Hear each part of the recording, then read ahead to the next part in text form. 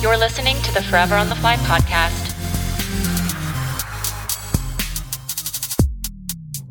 What's up, AV nerds? Welcome to this week's episode of the Forever on the Fly podcast, your biweekly dose of aviation inspiration, education, and entertainment. My name is Diane. And I'm Jose. And we're here to get you guys hooked on aviation. All right, guys, this week we're going to give the floor to our good friend Scott Booth to share his story. On February 10, 2018, he survived a fatal helicopter crash in the Grand Canyon. To learn more about the accident, please refer to the NTSB Accident Report online. On this episode, we wanted to give Scott the ability to share his story. It's one of courage and survival and mental resolution. Today, he shares his recollection of the accident, his recovery, his struggles, most importantly, his successes, and how music has aided in his mental recovery. He hopes to be an inspiration to anyone out there who's experienced extreme trauma and shares a beautiful message of courage and strength. We're going to give the floor to him now, and thank you for listening in. Scott Booth. It was just a normal flight until it wasn't. Hey, I'm Scott Booth, and I'm forever on the fly.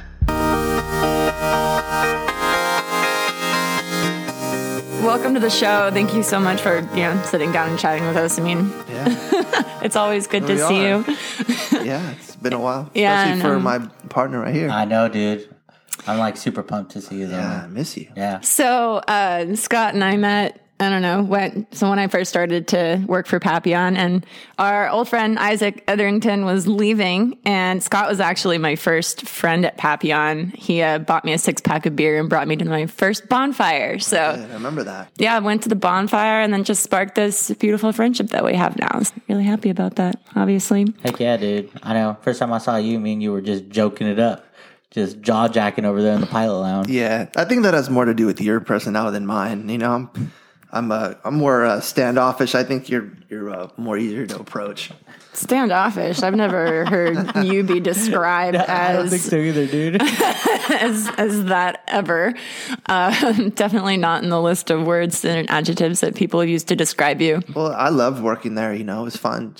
It's like going to work with your friends. I don't want to say high school, but it's. I mean, I know I've said that many times. It was just like finally finding a job where you can go and everyone's doing the same thing. Like the complaints are the same. The love of what you're doing there is the same. The issues you have are the same. That not wanting to go back to the canyon one more time after three landings, and like, you know, a couple of guys didn't show up today. You're gonna have to do 4 today, or we're shorthanded this month. You're gonna have to do 4 landings a day for a week straight. No problem. Let's just get it done.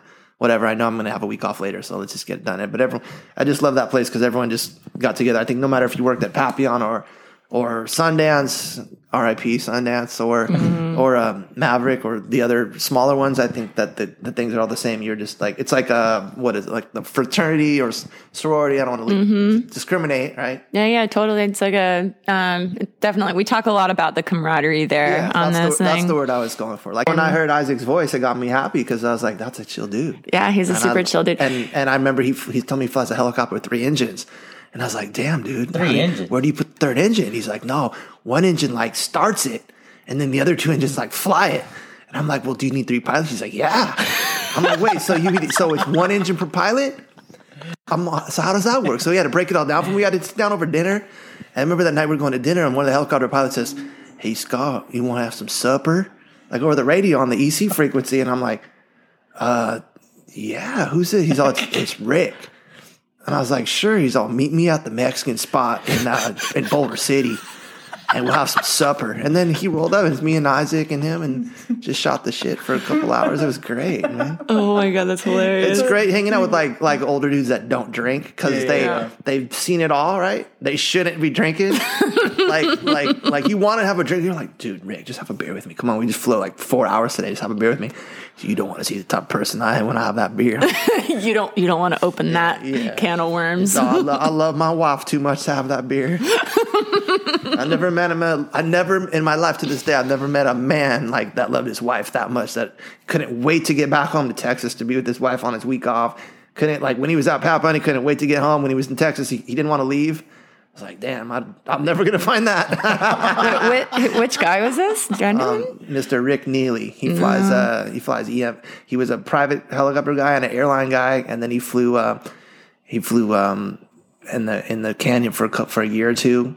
And then he went part-time for a little bit and then went back to Texas. And I think he flies EMS out somewhere near Austin now, I think. Yeah. He still reaches out to me once in a while. Out of the blue, I'll get a text and he'll just remind me. He's like, "Hey, it's Rick." I'm like, "I know you are." He's a great dude. But you want some supper? Do you want some supper? But like, sometimes you're flying along and you just hear like some weird stuff on that frequency. Yeah. Like you're like, "Oh, my passengers hear this?"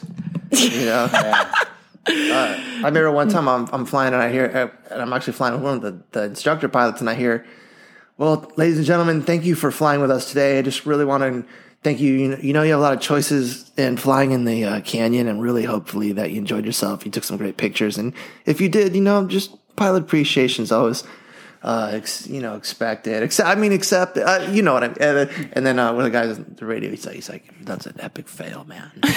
But he broadcast it, which was really funny and it was actually on the Boulder City frequency. So, I mean, not too many people are flying around for that, but I don't know who it was, but I don't know who it was, but I do know one time my good friend Jameson Jones, who's a good dude. And there's some stories about him that are kind of funny, but he was flying in the canyon and he keyed the mic and started giving his whole speech about the most beautiful place on earth, which is the Grand Canyon. And so we're listening, like everyone out flying that day, like probably 20 or 30 helicopters listening to this guy going, "And this is just the most amazing, magical place on earth." It's one of my favorite places on the planet. Stuck mic, bro. Stuck mic. Yeah. You can do a great whole segment on stuck mics. Like the time I was at the airport I just done a helicopter delivery back from Florida the other way. Normally I've done like 5 deliveries to Florida and then 2 down to Brazil from here, like through the Caribbean and all the way down through South America and countries that, like, if you name them, people go, "Oh, they're in Africa." I'm like, "Where's Suriname?" "Africa." "Where's Guyana?" "Oh, Africa." "Where's French Guyana?" "Africa." "No, they're not. It's Venezuela, Suriname, Venezuela, Guyana, Suriname, French Guyana, then Macapá, Brazil." Basically, where the Amazon jumps into the forest. Some gnarly flying, which I don't want to repeat. Yeah, I could do that. I could tell you stories. That's a good one I heard online once, where this guy says he's taken off and out at like New York, or it's either in England or New York. I can't remember. It's East Coast or England. And the pilot asks for something, and the guy says, "Well, I could approve that, but then you'd be over my mother-in-law's house, and she's just a bitch," or something like that, or she's just hell to deal with. So I'm gonna have you turn early, okay? He's like, "Can we extend the down one?" He's all, "Well, I'd let you normally, but that's my ex-wife's neighborhood, so we're just gonna have to move that. I don't want to hear them today." You can find that one on YouTube as well. Nice. Well, at this point, Scott, if you're comfortable, would you mind talking about the accident, what happened that day, and did you feel like the NTSB did you justice in their report? I don't know how I could just jump right in and just tell you, like, my last day there, which was a bummer, as you guys know. I had 2 flights. I did a landing tour, which is great, and I don't remember the people. When you don't remember them, it's usually good because you've had thousands and thousands of passengers, right? But I had a landing tour, and then I had an air tour, and I was like, "Oh, I should be done today because that's 2. It's a slow day." And then I remember that they're like, "Oh, your sunset landing tour sold," and I'm like, "All right, cool, let's go back out there." I didn't think anything of it because I'd done it a million times. Well, I actually read later that I've done it like 600 or 800 times. I can't give you the exact number, but somewhere in there.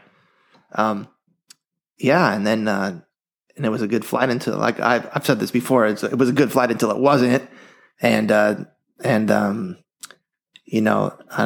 just remember waking up and not being in a good place, and some lady giving me what you would call the equivalent of like the military last rites. I don't know if you've ever seen the movie where like the soldiers are storming the beach and there's a Navy chaplain or Marine chaplain over them giving them their last rites if they were a Christian or a Catholic. I think I've seen it in the movies, but that's what some lady was doing to me, and I was like, "Wow, this isn't good. This is really bad." And and then I woke up in the hospital. I don't know how many weeks or months later, and like you guys were there, which is really, really nice, because kind of goes back to what you were talking about, all the camaraderie and the family that you get from working where we did and flying together. And maybe it's probably the true case flying anywhere in the world when there's a group of people that do something that there is an element of danger to it, I think that you guys come together really well. You know, I know people when I worked in restaurants, you know, it wasn't dangerous, but they're like, oh my God, another double. And everyone's like pulling together and everyone hangs out together. It was kind of like, I can't compare a restaurant to flying. To flying in the canyon, but it was the same vibe of everyone's get together. And I had so many people. One of the nurses who later became very close to me told me that she was actually there when I woke up, which was really cool. She can still tell me the story to this day. She's like, "You woke up," and we're like, "Where am I? Where's my MacBook Pro?" I'm like, I wanted my MacBook Pro. I'm like, I probably did because I was on that thing all the time, right, for all my stuff. But one of the things she told me is that she hadn't seen that many people come to visit, and even though a lot of them like couldn't get in because of a lot of different reasons, and you know, keeping the infection level down, pre-COVID. I was going to say pre-COVID nonsense, but pre-COVID, you know, keeping the infection level down because I was really septic and susceptible to diseases. So, but there was just so many people coming in, and that was a lot of love. And I think someone even made me like homemade like granola or something. That was me. I remember. Yeah, you. I was like, hey man, is there anything that you want or need? And you're like, yeah, I just need some like protein bars or like granola bars or something just to like chew on. Yeah, the food I love. I mean, you got to give love to that hospital. UMC in Las Vegas, they've saved a lot of people's lives, and no matter who you are, they're going to take care of you. And, you know, it's unfortunate that at a hospital on those levels can't get the food right, but that's okay. Like we're not going to complain about, because they let you bring in, your own food, which is really nice. You know, it's just like once it's in the room, it can't leave to go get heated or something. So if someone brings you something nice and you're like, oh, just put it there, I'll get to it later. It's not, it goes out, it can't come back in. They had a lot of rules on that. Which, and again, this is all for infection level. And makes sense. Yeah. But, yeah, it was a nice place to live for, 4 months, 4 or 5, I can't remember at this point, but I know I was in the hospital for 8 months total and across 3 different hospitals. So I think 4 at UMC. So February, March, April, May. And then I spent June, July, and August in Torrance. And then I spent a month in Long Beach. So I ended up coming home from the hospital that I was born in. Whoa. Which was kind of cool. Yeah, that's pretty nutty. And after being in UMC, which was a teaching hospital and also a public hospital, so it's kind of on the dirtier side. But again, like they save lives over there. There's nowhere else to go. Like if you get hurt anywhere within like 100 miles of Las Vegas, like they're the only option. And I went to Torrance for like more recovery and to be closer to home. But that was like living in a hotel because they're a private hospital and it was super nice and like really good food. And you're like, what do you want for dinner? I was like, well, what can I have? Like, what do you want? Well, what can I have? Like, what do you want? I'm like, I have a Hawaiian pizza? That's sure. Is it on the menu? No, we'll make it for you. Wow. I'm like, dude, I want a Hawaiian pizza. I ordered that shit. Sorry, I ordered like 5 nights in a week. You know, I mean, I love Hawaiian pizza too. It's such an unpopular opinion that pineapple belongs on pizza. You know, before I got hurt, good. I was 185 pounds. When I got hurt, I just come back from Mount Everest.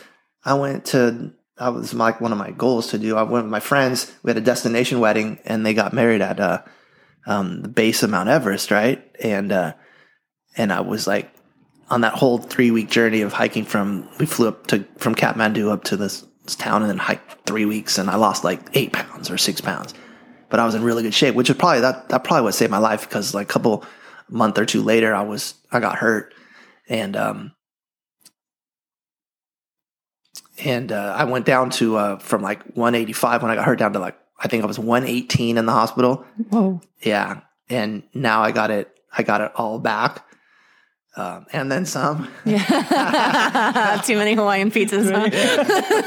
Yeah. But where I was going to circle back with the story was I went from UMC, which is kind of on the dirtier side, but again, life-saving, then to Torrance, which was like hotel flawless side.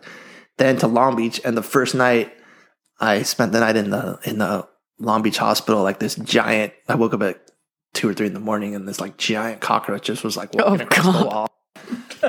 And like, I mean, we're in Long Beach right now. I'm from here. I love it. And I'm like, oh, just welcome home. Great. Yeah. Here we are. What's up, Roach? Did you name him? Nah. Oh, God. Jose, I don't know. Nah. Oh, no, it's a big one, though. It's a big one. I can imagine. Damn, that's how dude. I felt at the, forgive me, VA, but that's what I thought of when I saw one of the roaches at the VA hospital. I was like, dang. What were you in the VA for? Oh, just when I got out. When I got out of the They have to do a service. checkup? Yeah, they got to do like checkups and stuff. I still just go to the VA hospital. I don't even use my regular medical insurance. Yeah, I don't know. I like the VA hospital here in LA. I like the clinics there. But They're pretty solid for the most part. yeah, they're pretty Yeah, solid. what? I forgot. Like, what were you in the Army? I forgot that. Yeah. Paratrooper over here. Mexican Navy. Yeah. Yeah, I mean, I could, there's a NTSB report that's out. That's I think pretty thorough. I read it. I thought they took a couple shots at me that were a little below the belt, to be honest with you. But that's their job. And I mean, I'll just point out one because I haven't had a chance to talk about it yet. But they said, a couple months before the incident, that the pilot was unsatisfactory on a training flight. And I was like, one, I don't remember ever being unsatisfied. We didn't talk about anything. I was flying with the training pilot, and he said we were doing 180 auto rotations to hit a spot on the runway, and it was fairly windy, and we weren't hitting our spot exactly, neither of us. And we said, you know what? Let's just discontinue this till tomorrow, and before your check ride, just come up and nail one. So that was our deal. And then I read in the NTSB report that I was unsatted on a training maneuver a couple months before, and then flew the next day with a different pilot and was passed. I was like, that's really not what happened. But if that's what they want to put out there, then if that makes them feel better about making me that way, I mean, what pilot who flies anywhere hits their who does an emergency procedures one time a year ever hits their exact spot in like unusually windy conditions on a check ride prep on the, maybe they all do. I don't know. I don't think so. But anyway, I thought that was a little off, but overall, I thought the report was fairly detailed, but yeah, I think we were just, what I said in the interview with them and what I told in the interview with the Las Vegas Journal a long time ago was that it was just a normal flight until it wasn't. Something you've done many, many times before. I think the report said, I can't get the number, but I think it was something like 800 flights and 500 or 600 landings in that area. So, I mean, I do know what I'm doing. And when you have helicopters pointed in multiple directions already down there, that kind of tells you that landings are being done from multiple directions. And, when the windsock is obviously telling you one thing and then can switch pretty quickly, which is what we think happened, is the wind was coming from one direction and then quickly shifted, and there's some downdraft combinations, and just kind of as you slowing down to set up for landing, the helicopter just like a sail, it just spun and it became uncontrollable, and next thing we knew, we were on the ground, and I was fairly far away from the aircraft, and I remember my pants being on fire, and I was brushing my legs to put the fire out, and I was in pretty bad shape. My left leg was broken pretty bad, but other than that, I was conscious. And then, like I said earlier, that there was a lady like giving me what I would call the last rites. She was over me praying, and I remember the EMS people showing up and trying to keep me going until they could figure out how to get help down there. And I think it took something like 7 hours, so I wasn't good. But it kind of circles back to the accident happened because of nothing that I did. It was just like, we could call it an act of God or something. And But what could have been better? Yeah, could there have been the crash-resistant fuel tanks on the aircrafts, which, you can educate the audience on. Maybe you could educate the audience on why there's not at the moment, or why there doesn't have to be, because of certain type ratings and aircrafts built be certain time frame. Yeah, yeah, we'll definitely go over that. Yeah. So there wasn't those fuel tanks on the aircraft, which would have been a great a great help for all of us. And I think that I'm pretty confident that everybody would have survived, with the exception of like my broken leg or whatnot. I think we would have been pretty good shape if we would have had those fuel tanks on board. So I hope that in the future I know Papillon has already purchased and installed, and if all the fleet, if not most of or all the fleet, which they did at their own cost, and I really applaud them for that. And they're great people, and they've been great. The whole family's been great to me, from before the accident, from day one working there all the way till now, and they still keep in touch with me, and I hope to see them all again and under better circumstances. Yeah. As I recover, obviously I learned a word. It's called ambulatory. It means walking. I didn't know that. Mm-hmm. Yeah, I didn't know that either. Yeah, right. As I get more ambulatory, It's a good word. I started in the not being able to move in bed to just being able to like roll from side to side, and then I could get into a wheelchair, and then after a while, I got into I could use a walker, and obviously with the help of prosthetic legs, I could get into a walker, and now I can walk with crutches, and pretty soon I'm going to try to get to just a cane. And the people at rehab seem to think I could get down to just nothing, but I don't see that at all. Oh, really? Yeah, I don't see that. Well, why do you say that? There's just too many hills and driveways, and when you stumble and you're just going to topple right over real quick. So I just, I don't see, just taking the dog to the park and just walking up grass that's uneven and without like some support from the ground with a cane or whatnot. I just don't think I could do it, but they're positive, and I'm just going to keep going and just keep hitting it hard until we reach some point. I think it's all a lot of strength too. You have to do a lot of this stuff's on your own.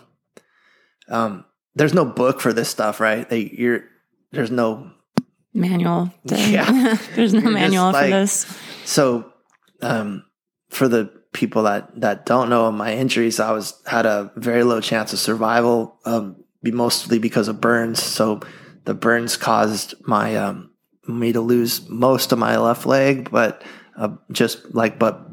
only, from the ankle down of my right leg, but still that's both of your feet, which is, very unpleasurable and very depressing, and especially for coming from someone that's traveled to 50 plus countries and just came back from hiking to sleeping at Mount Everest base camp was such a cool thing. And then, like I said, a couple of months later, you're just like laying in bed dying. And there's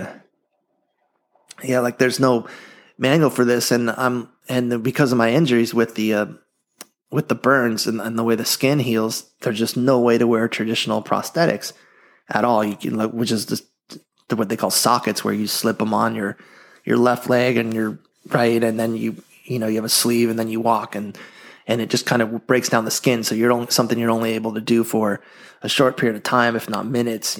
But now they've developed what's called osseointegration, which basically just means integrating into the bone.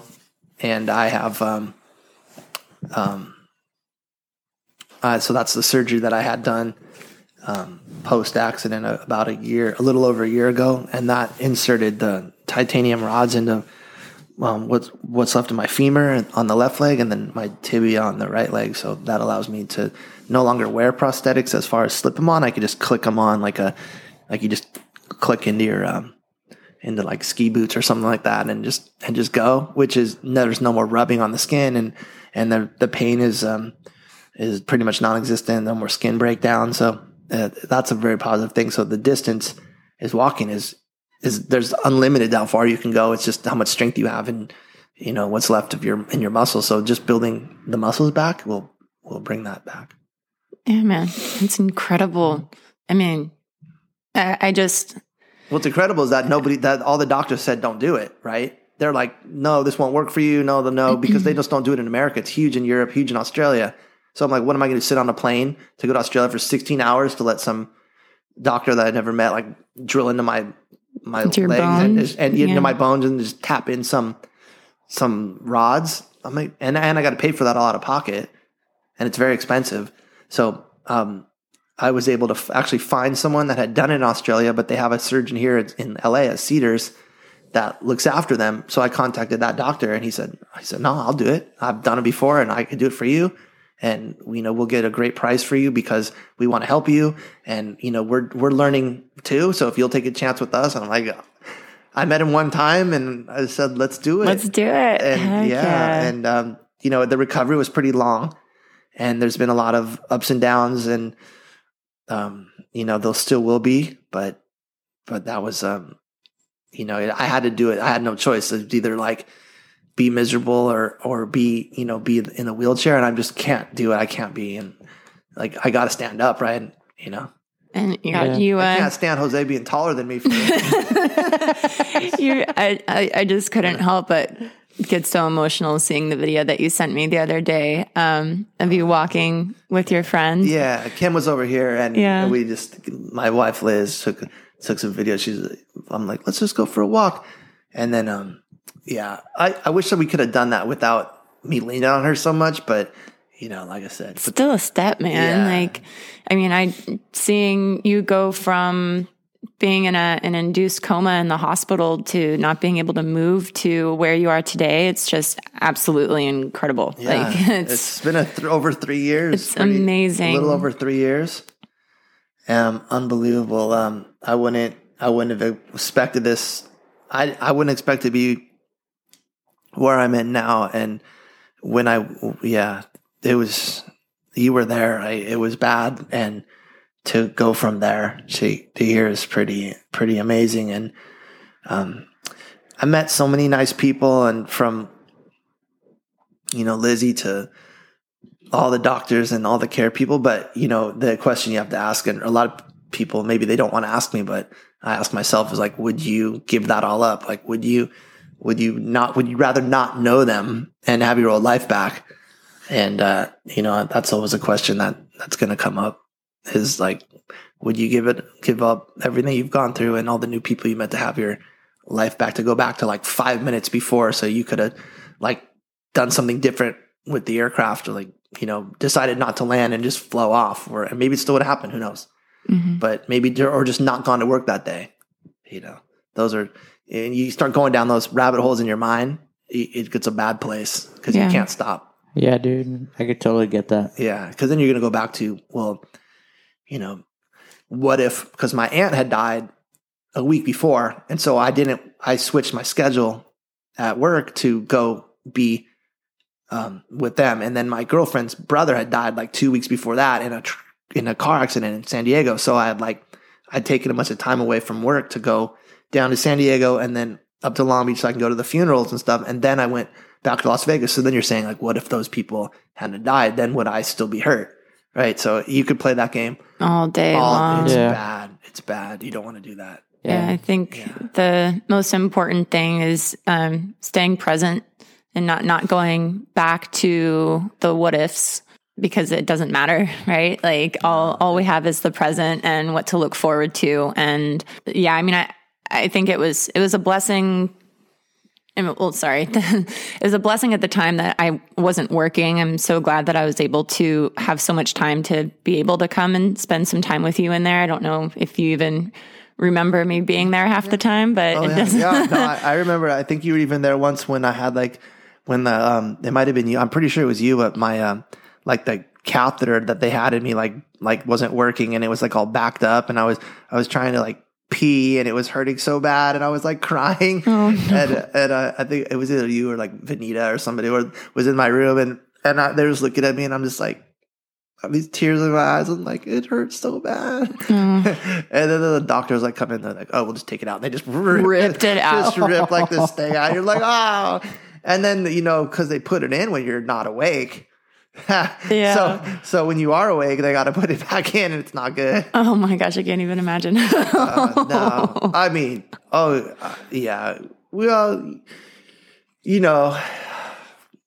I had when I awoke, I had the tubes in all the areas because of the burns. They couldn't chance you going to the bathroom by yourself and getting the wounds infected.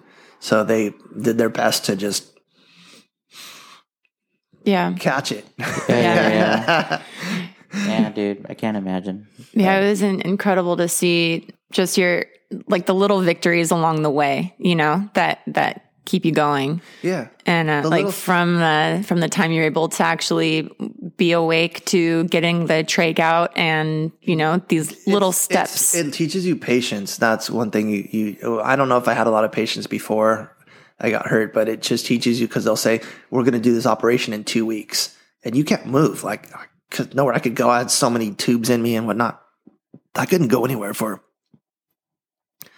2 weeks. So I would lay there just looking at the clock, 24 hours a day. And then all of a sudden the date would come and they'd say, we're going to push it back 2 days. I mean, that just would break your heart, man. Yeah. And then the day of, they'd say, we're going to do it. We'll be there at 6 a.m. to prep you for surgery. So we can't give you any food tonight. And then 6 a.m. would come. No one would come. Then 8 a.m., 9 a.m., 10 a.m., noon, 2 o'clock. Okay, they'll be here in 15 minutes. An hour later, they show up. So it's just waiting game. Yeah, it's a game, and you just have to, you're there at their mercy. Yeah. And how many surgeries total did you go through? Yeah, Do you I even don't know, know? 50 plus. Yeah. Wow. Yeah. I mean, there's quite a few. I mean, just for the skin grafts in the initial days and weeks, it's a lot, and then it kind of tapers down. Yeah.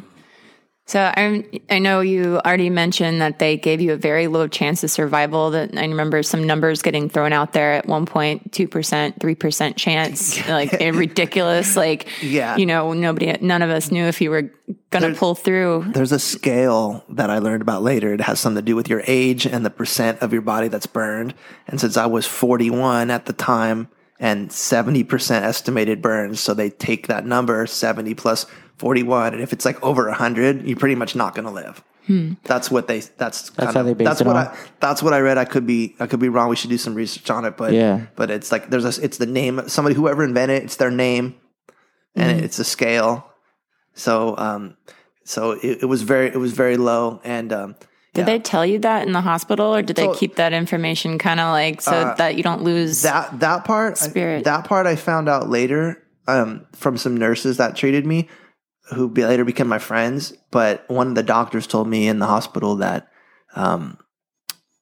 that it's a miracle that I'm alive. Absolute miracle. They said they all thought there was no way. What were some of the things that got you through it? Can you pinpoint anything? Really quick, they said sure. They had a meeting to debate how much care they should give me, because a couple of the doctors said there's no way, it's going to be a waste of effort. And I guess a couple of doctors, thank God, we're on the other side of that. Yeah, thing. man. And they said, well, his lungs are okay, so let's put him on the breathing machine and let that energy that would go to breathing focus on other stuff, on healing. On healing. But yeah, what got me through, I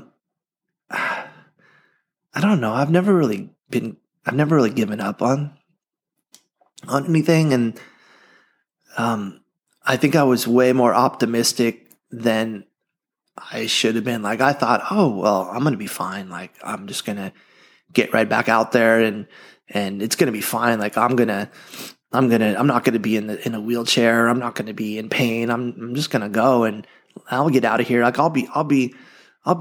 friends were having an event at the Wynn in April. And I think I was in the hospital still in Vegas, because they'd come over and visit me. And I'd say, I'm going to come to the event and I'm going to see everyone. There was no way. But it just, my brain kept thinking that I'm not hurt. And I mean, to this day, I never still feel like, I mean, I don't even like to park in the handicap spot. I mean, I have a wheelchair accessible van that requires me to go in through the side. So it's hard to park in a regular parking spot when I take the wheelchair, because if someone parks next to me, I can't get in and out of the car. I'd have to only go through the front seat, right? So now that I'm taking the walker or the crutches, I feel much better about like I won't even use the handicap spot if I don't need it. I don't care about being close. I only care about getting out of the side of the getting out of the side, right? So, I think that what gets you through, or what got me through, is just so many people, you guys, all the pilots, and my family, and just a lot of I had a lot of good medical care that was provided by the insurance company. They provide what's called like a catastrophic case manager that deals with the worst cases of the worst, and mine was like the worst of the worst, right? They don't normally have people like what happened to me survive. So I had like somebody that would come and visit me all the time, and they go take me to my appointments, and was really nice, and helped my family get through it, because I didn't. I was seeing someone at the time of my accident, but they were in San Diego, and it would be unfair to think that they were going to take care of me or anything. So that was quickly wrapped up while I was hurt. But I had to go back and live with my parents, and I haven't lived with them for decades. Mm-hmm. And my dad's much older, and he's got dementia, and my mom's taking care of me and him. And I moved into like the living room in our house, and it was once you get home from the hospital, there's no one left to tell you when to get up, tell you when to go to rehab, tell you when to take a medicine. You're just on your own. And I think that's when the lowest of the lowest kicked in for me, when I was the most depressed and the most sad and the most suicidal and most everything, was when I finally got home and didn't have the visitors. Because I got a visitor every day. I was in the hospital for almost 8.5 months.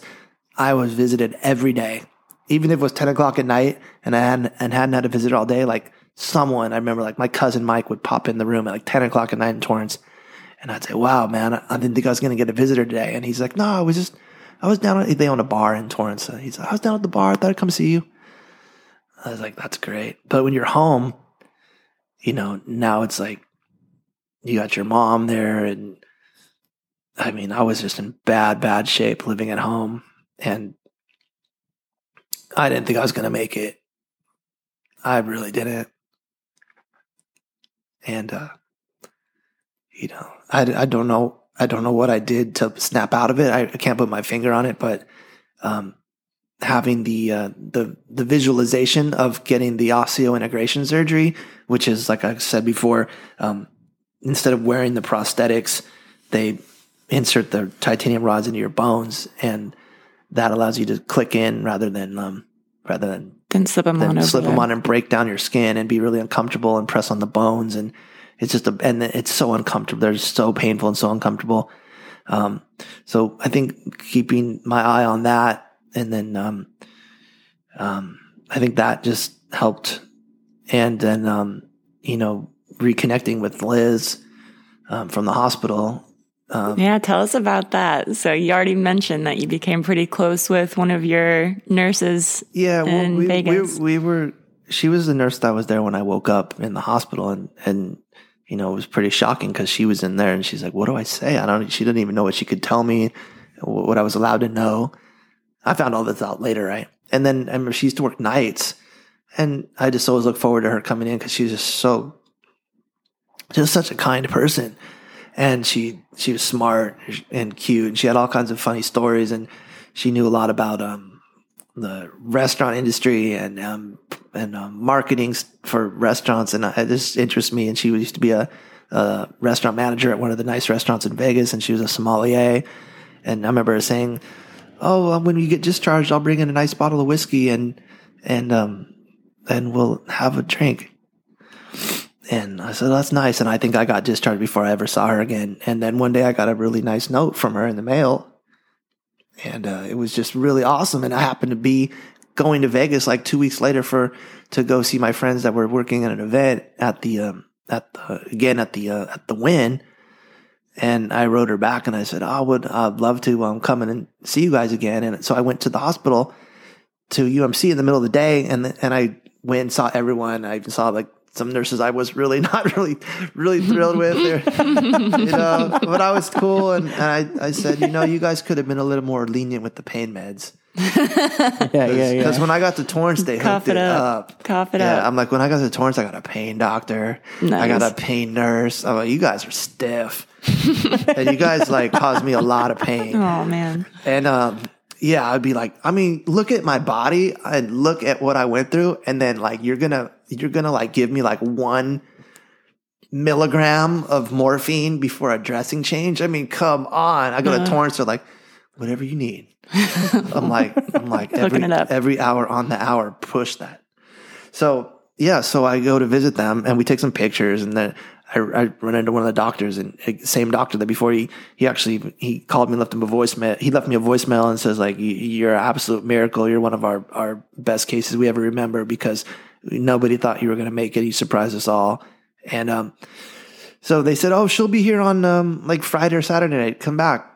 And so I just made a note to come back, and then I came back and I said, yeah, I got your letter. It was so sweet. Didn't you get mine? I wrote you back. And she's, we haven't checked the mail yet. And I said, of course she's married. And then she said, no, I'm staying with my mom right now. I was like, well, why don't you come visit me in Long Beach? You should come over here and hang out. And so she did. And we spent some time together in Las Vegas, and, looking at me and everything I've been through and my body and stuff, it's like, I don't even like looking at what's left of myself in the mirror sometimes, or after a shower. I'm like, man, I look pretty scarred up and it's pretty bad. But then like, who more to love you than a burn nurse, right? So I think I got lucky. It's amazing. Yeah, that is awesome, dude. And man, I never got to tell you, or I don't think I've ever have, but dude, I got nothing but love for you, dude. Thanks, my brother. I love you too. And you have a lot of grit, and yeah. But remember what I was saying before? I appreciate that, and I love hearing. But remember, I was saying like, I go to boxing, and they're like, I'm going to take a picture of you and put it on. I'm going to put this picture up on our Instagram or something, because I want to show the other guys that aren't cutting it that they need to come here, because you're doing it. They need to be in here every day. And I've been doing some more reading and research and articles by some handicapped or disabled people. I'm not even sure the term of what I'm supposed to call myself, because I don't feel hurt. Like I'm still do everything I used to do, except I'm not stand up paddleboarding, and I'm not running on the beach and stuff, but that's overrated. I don't need to work out. Yeah. I don't think you work still out. work out. You're not working out, no? Dude, Jose's been hitting it lately, actually. No, you look He's been going on his morning runs and bike rides. Yeah, well, I got a gym in the garage. I got a bike you pedal on. I got a recumbent bike. I have a bike you pedal with your hands. And we just live right here by the beach, so that's 7 miles of bike path. Yeah. So we just go right down there and do the whole thing.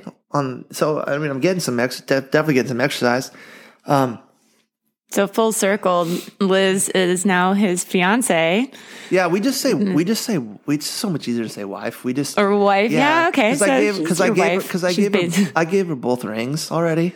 Nice. So like I gave her the nice rock, and then I said, well, why don't you just have the band too, because it just looks better together. Yeah. So we just went all in, and then you're wifey. Yeah, it's just easier, and she's incredible. She doesn't want to go anywhere. I'm like, are you sure you want to do it with me? She's like, yeah. And our next house, we're going to do this. I'm like, she's already planning for the next house. And you guys just got this one. I know. It's a beautiful house. I love this house. Thank you. We've been working on it for about 14 or 15 months. So it's like every day there's like last week, it was the garbage disposal that exploded, and like home ownership. Yeah. I liked renting because that was exciting. I'm like, hey, John, my heater's not working.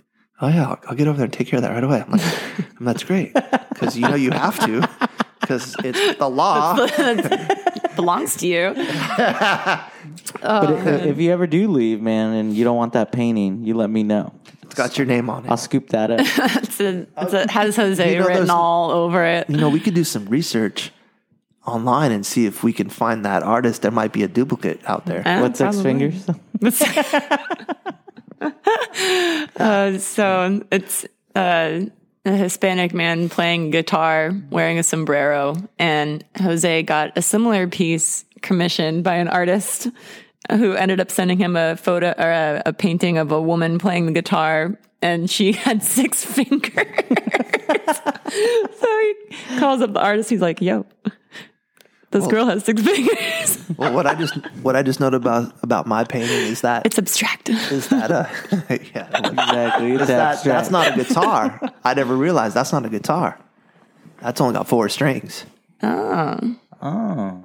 Is that a qualifying characteristic of a guitar? It has to have. Yeah, guitar's got to have 6 or 12 strings. Got it. Or they do make 7-string guitars as well. But not 4. But 6 is obviously by far the standard that 99% of guitars are. Very rarely you'll find a 7-string guitar that some like speed metalist has had commissioned, and 12 strings, of course, because it gives you that nice full sound. But that I think is a ukulele because it has 4. But you asked me, but I could tell you again what I thought helped me maybe get through some stuff is my music love. I mean, when I was in college, I went after this degree pursuit of audio engineering and music theory, and I finished in around 2000 with that. And I've always loved music. That's why we got the piano in here now, and we had to add the baby grand from the 20s to go with the house was from the 20s. But my guitars, I've just loved collecting and playing guitar for forever, since I think I've had I bought my first guitar when I was like 14 years old, and I had 2 or 3 by the time I was 16, and then like 5. It's like a passion. I just can't stop, and I can't. It's hard for me to get rid of one. You're supposed to have a rule when you get enough that like one comes in, one goes out. But it's usually like 2 in, 1 out, or 3 in, 1 out. And I've honestly only sold one in the last decade. I've only sold one. I mean, I'm always so impressed by your collection. It's insane. How many guitars do you have in here? Quite a few. I think there's probably like maybe 15 in here, and 17 that I've counted. There's 18, 19. Then there's 4 more in my bedroom. So you've got like 24 guitars, 23 guitars. And the garage, and then in like workshop, there's probably about 20 more. Oh. Wow. That's insane. Do you have a favorite? Yeah, they're my favorites are in my bedroom. So what you see out here is just these are just for love. Like, I have beautiful. I have my section. I have my Jose section over there. Yeah, dude, I noticed. I was like digging the graphics on a couple of those other guitars. Those are the Alvarez. Those made in Mexico. They spoke to me. Yeah, hecho in Mexico. And yeah, so which ones are your favorites? The ones that you keep in the bedroom? I have a guitar that Liz and her mom got me for Christmas. It's a Takamine nylon string acoustic that it's so easy to play because my fingers I'm still recovering with my hands. I mean, there was a time in the hospital I couldn't even grip a tennis ball. So and my fingers are, I've got kind of burns on my hands. So my fingers are still a little soft. So that's that nylon string Takamine is really nice on the string on my hands and easy to play. And then I have a Paul Reed Smith John Mayer signature, which it's just like playing a Strat but faster. It's really fun to play, and I have a Fender jazz bass in there. So because you gotta have a bass, Slap at the bass. It's just like a guitar but with 4 strings. Do you think that other than the emotional aspect of music, there's no denying that music aids in mental recovery, depression, and mental health. It does. Do you think that helped physically with your hands as well? Oh, yeah. Like you were always practicing the guitar. Yeah. Every single time I saw you. Yeah. Hitting it. I think my playing if anything, got better. Of this accident, my patience improved greatly. My guitar playing has compounded in skill greatly because, there was a point when I was just really depressed and I wasn't leaving the house, and I would try to medicate myself to sleep most of the day when the sunlight was out. I just didn't want to be outside. I didn't want people to see me. I didn't want people to see me without my full body the way I used to look before, because it's hard to be, so active and everywhere and so full of, so happy and full of life. And I wasn't acting. I was really happy and I had a great life, and to have that all just disappear was really, really hard. And I still feel a little self-conscious, definitely self-conscious. Like if I'm out in the wheelchair, I feel like, everybody's staring at me. If I go to Costco, I have to ask people to help get me stuff. So I'm really trying to get out there with the crutches and the walker. Mentally, I think so. The guitar definitely helped getting my hands back in order in my brain, and then giving me a purpose. Right, like I wanted to write some new music and work on some medleys, and I've been spending a lot of time taking some of my favorite songs that I've ever played from everyone from Van Halen to, I don't know, the Grateful Dead, just name to even Skid Row. I mean, I've just been taking all my favorite guitar players and bands and just mashing them, changing the tune of the key of some of the songs and just mashing them all into medley, so I can run through 10 to 15 songs in a row, but medley them all together so it sounds like one 15-minute song. Nice. Which I think is kind of fun. And, yeah, dude, that's cool. Yeah, I saw some guys that when I was flying helicopters around the Lake of the Ozarks in I believe 2012, summer of 2012, I believe, or 2011, I can't remember. But I would go to this bar at night, by my house, to just listen to some music, and these guys would be there, and they'd play, they'd medley some tunes together. These two guitar players from St. Louis, and I was like, I never thought to put those two songs together. And the guys playing a song we even had in the helicopter by Lights by Ellie Goulding. Mm-hmm. They're playing Lights on the guitar, right into some Poison song or something. But they were singing the lyrics to one song over that song, and I was like, damn, that works. Yeah, cool mashup. It shouldn't work, but it does. Yeah, and I mean, I've seen DJs do that, but I've never seen guitar players do it live with taking country and hip hop and rock and mixing it together. I thought it was pretty cool.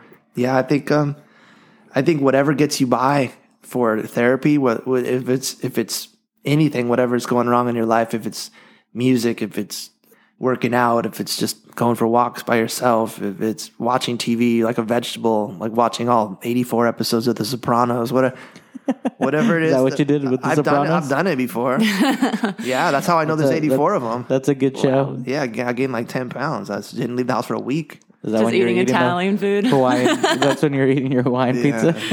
Those were some good pizzas. Tony Soprano would roll in his grave. Hawaiian pizza. I do love Tony, man. That's a great character. Yeah, rest in peace. I couldn't, you couldn't ask for a better show. We used to have it literally just playing on the boat when I was in the Coast Guard, just on a loop. It was anytime you went out to the mess deck, it would just be on the TV at all times. I always thought the intro to that show was the best. Yeah. You know what I'm talking about? Yeah. Yeah. There's a lot of interviews where people say, I heard that music start, and then I get excited. And I get the drink, I get my drink ready, I get on the couch, get it going, I get excited, I get amped up. Yeah, dude. Yeah, it just, I don't know, every time I heard that song, I was just like, dang. He's like, woke up this morning. I love it, dude. Yeah, it's great. I mean, I don't even remember who those guys are, but I know one of the producers or showrunners of that show found that song, and they're like, this is the song. Gosh, thank you so much for sharing. I actually think that this could really help a lot of people. Yeah. It's going back to kind of some things that you were talking about with just maintaining your mental health and your survival. And I know you said you can't really pinpoint exactly what helped to get you through it, but having things to look forward to, it was a group of things, right? I had you guys, I had my parents, I had I have a daughter that I want to see her finish school. Oh yeah, we haven't talked about Catalina. Yeah, I want to see her. She's about to graduate, so I want to see her finish school. get married, all that stuff. So those are things, someday I could actually, with the technology that we have now that I'm using, and just keep pounding, keep grinding, keep walking, I could actually, like, with some assistance, maybe at least like walk her down the aisle if she chooses to do something like that, which would be great, because like in the hospital, that's what people were telling me. They're like, you need to hang on for this person and this person. And, maybe I was being selfish. I probably only thought about, I can't even really tell you what I was thinking about, but, there is a lot to live for, but it's okay to be depressed too. It's okay because bad things happen, and it's okay. Like, there's no reason why you can't be sad or sulk or go through hell, because you are going through hell. So you don't have to like try to fake it. Just own it, and hopefully, you'll pull out of it. And I mean, I think that if I can help other people that have gone through similar things to me, that survived horrific accidents that shouldn't be here, if I could help motivate them to not stay in bed all day, just like, okay, stay in bed today, but get out tomorrow for like one day, that would be great. I think that's important, because I don't need to motivate you guys. You guys are motivated. I don't need to motivate people at the gym, like the guys at the boxing gym. Like, look at Scott, he can stand up and hit the speed bag. I'm not there to motivate those guys. Like, I need to help people that are like me, that think they have no way out. Because when I was in the hospital and so sad and depressed, some guys came in to visit me that had been through house fires and been through like a really tragic accidents, and they had lost like arms and legs, and sometimes like both. The guy came in and had lost both arms and a leg in the fire, and he's showing me, like, he's like, look, man, if I can do this, look what you're going to be able to do. And you have like, you have your knee, and, you have both hands, you're going to be good. And I didn't see it until then, but it sure helped. Like, it just brightened my day. So, I mean, now with COVID, it's hard to go and see people that are in bad places, because they just won't let you in. But when this gets sorted out, I would like to try to start doing that more, because I do know a lot of people will work in the hospitals around here in the burn units, and they want me to come in. And people from Nevada, from UMC in Las Vegas, still reach out to me, and they say, we have a patient in here that's pretty down. Like, would you be willing to talk to him? And I'm like, of course, give him my number. And so I've done that a couple times, which is cool. One even was a survivor in a plane crash, and in Vegas. And so I talked to him for a little bit, and I said, I said, man, I remember talking to him. I said, wait, you got burned, but you got both your legs, both your arms, and your face is good? He's like, yeah, I'm on. You got You're it. good, man. Yeah, I'm like, you're good. You're good. I'll text you a couple pictures of me, and you'll see. So that helped him, like, seeing. It's strange, but seeing someone that's worse off than you in your time of need, seeing someone that's worse off than you surviving, that's showing you can do it. It helps you, because it helped me. Yeah. I don't know. I don't want to sound morbid or whatever. I don't mean to put that in a bad way. No, I don't think that it comes off that way at all. Yeah, I just, like, you're like, look at the special kid. He's tying his shoes. You should be able to tie your shoes too. I'm not saying that. That's over the top.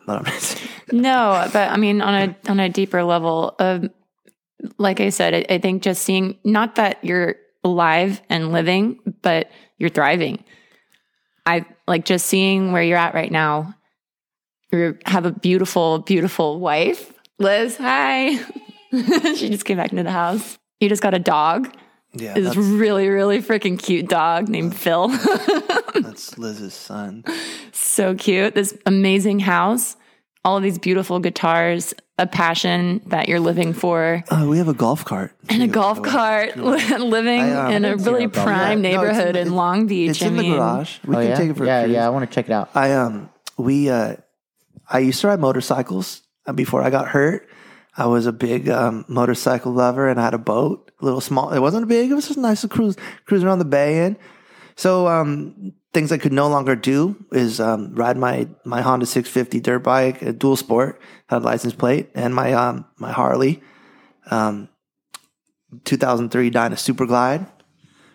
It's Jax Teller's bike before there was a Jax Teller. Nice. Because I didn't buy it to be no Sons of Anarchy guy. But, okay, Jax. Yeah, but it didn't. Calm down. It didn't look like that, but he had that bike modified to look like the way his does, which would look cool. It looked cool, but after he did it, I couldn't do it. I couldn't do it. But anyway, no, I sold them. My friends helped me out and sold all my things that I couldn't use anymore, and we bought the golf cart because I can cruise that really easily, and it's nice. It's nice to you could still get a little wind in your hair, which is what's really nice. I'm actually looking at motorcycles again. They make an automatic one because I think I'd have trouble shifting with my feet, but they do make an automatic one by Honda, and the only thing would be how do you stop it? Right, if you have to hold it up, or how do you stop it at the stoplight? Because it's about 600 pounds. Right. So I'm looking at like sidecars and things like that. And then you could put Phil in the sidecar. We could put Phil in the. That'd be so cute. Yeah, he's crazy. He loves putting his hair. He'll stick his head out the window, out the golf, anything. He's supposed to be what's called a Pomsky, so a Pomeranian Husky, but we think we got ripped off. We think he's a full Husky. He already weighs 60 pounds. He looks just like a husky, so we think that the Craigslist people kind of gypped you on that. Yeah, we think they bamboozled you. Yeah, he's got these eyebrows that are just the cutest. Oh my gosh, I'm gonna have to put a picture of him on the post. Yeah, we'll put a picture of him there. He looks a lot like my old dog. He's got pretty blue eyes. We're being shamed often because we got his haircut. He loves his haircut, but people think that they need to tell us that you should never cut the husky's hair. And we just say, okay, thank you. And like at this point, it's like if the 20th person tells you that you shouldn't cut their hair. Yeah. Too bad he likes it, and it keeps our house super clean. Yeah, and it's hot here. Well, the argument is that the top coat keeps them cooler. Yeah. I mean, I used to have a border collie mix, and people would tell me that all the time too. But we lived in Las Vegas, and honestly, he was so much happier when we would shave him. So yeah, no, I get it. Yeah, so I'm gonna have to start going to the dog park with her so I can use my wit on them.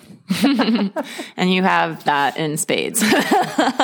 Oh, not as much as Jose does, but no way, dude. You got me beat. Every time we met over there at the Pilot Lounge, you'd always come back with a witty comment. You just gotta translate yours from Spanish to English really quick. And then, there's the guy. Yeah. There's the guy.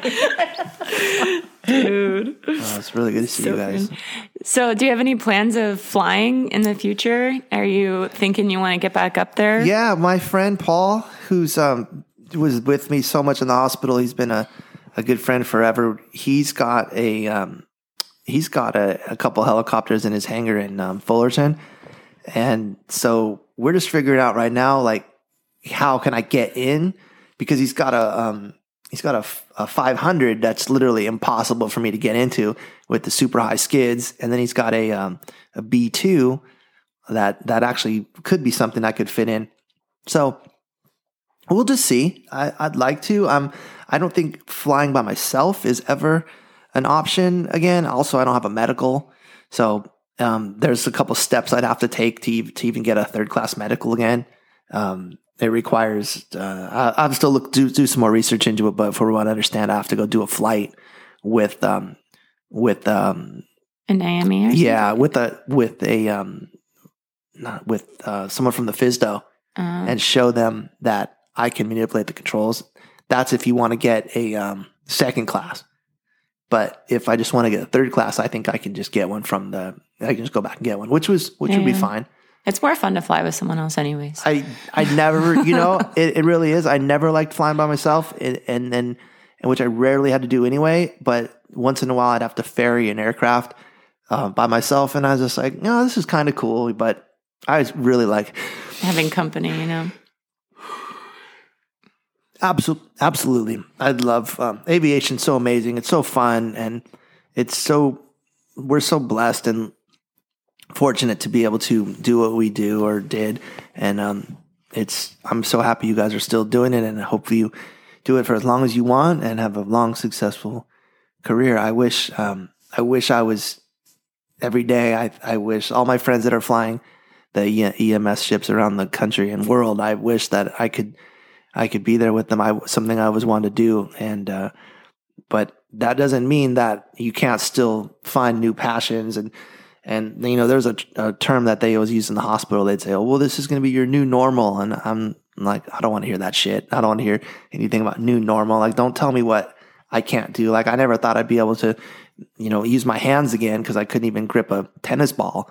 And, I never thought I would stand up again. I never thought I'd walk again. So I'm doing things that pretty much didn't think I'd be like. I mean, people don't even believe I'm alive, right? So, you just have to.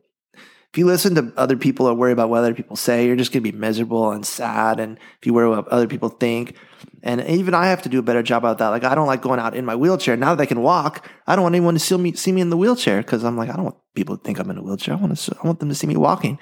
So, but you know what? Who cares, right? Everybody's on their own journey. Everybody's on their own journey. Who cares what other people think? Right. And yeah, for all the helicopter pilots, future helicopters listening, it's no shame to do DoorDash, to drive Uber, I cannot tell you how many pilots I know have delivered food, delivered pizzas, driven Uber in the last decade because were not getting the hours or the pay in the industry. So suck it up and you will get where you want to go. Yeah, dude, there's no shame. Even this year, like I said, I was driving DoorDash and Postmates, but it was more so to fund my skydiving endeavors.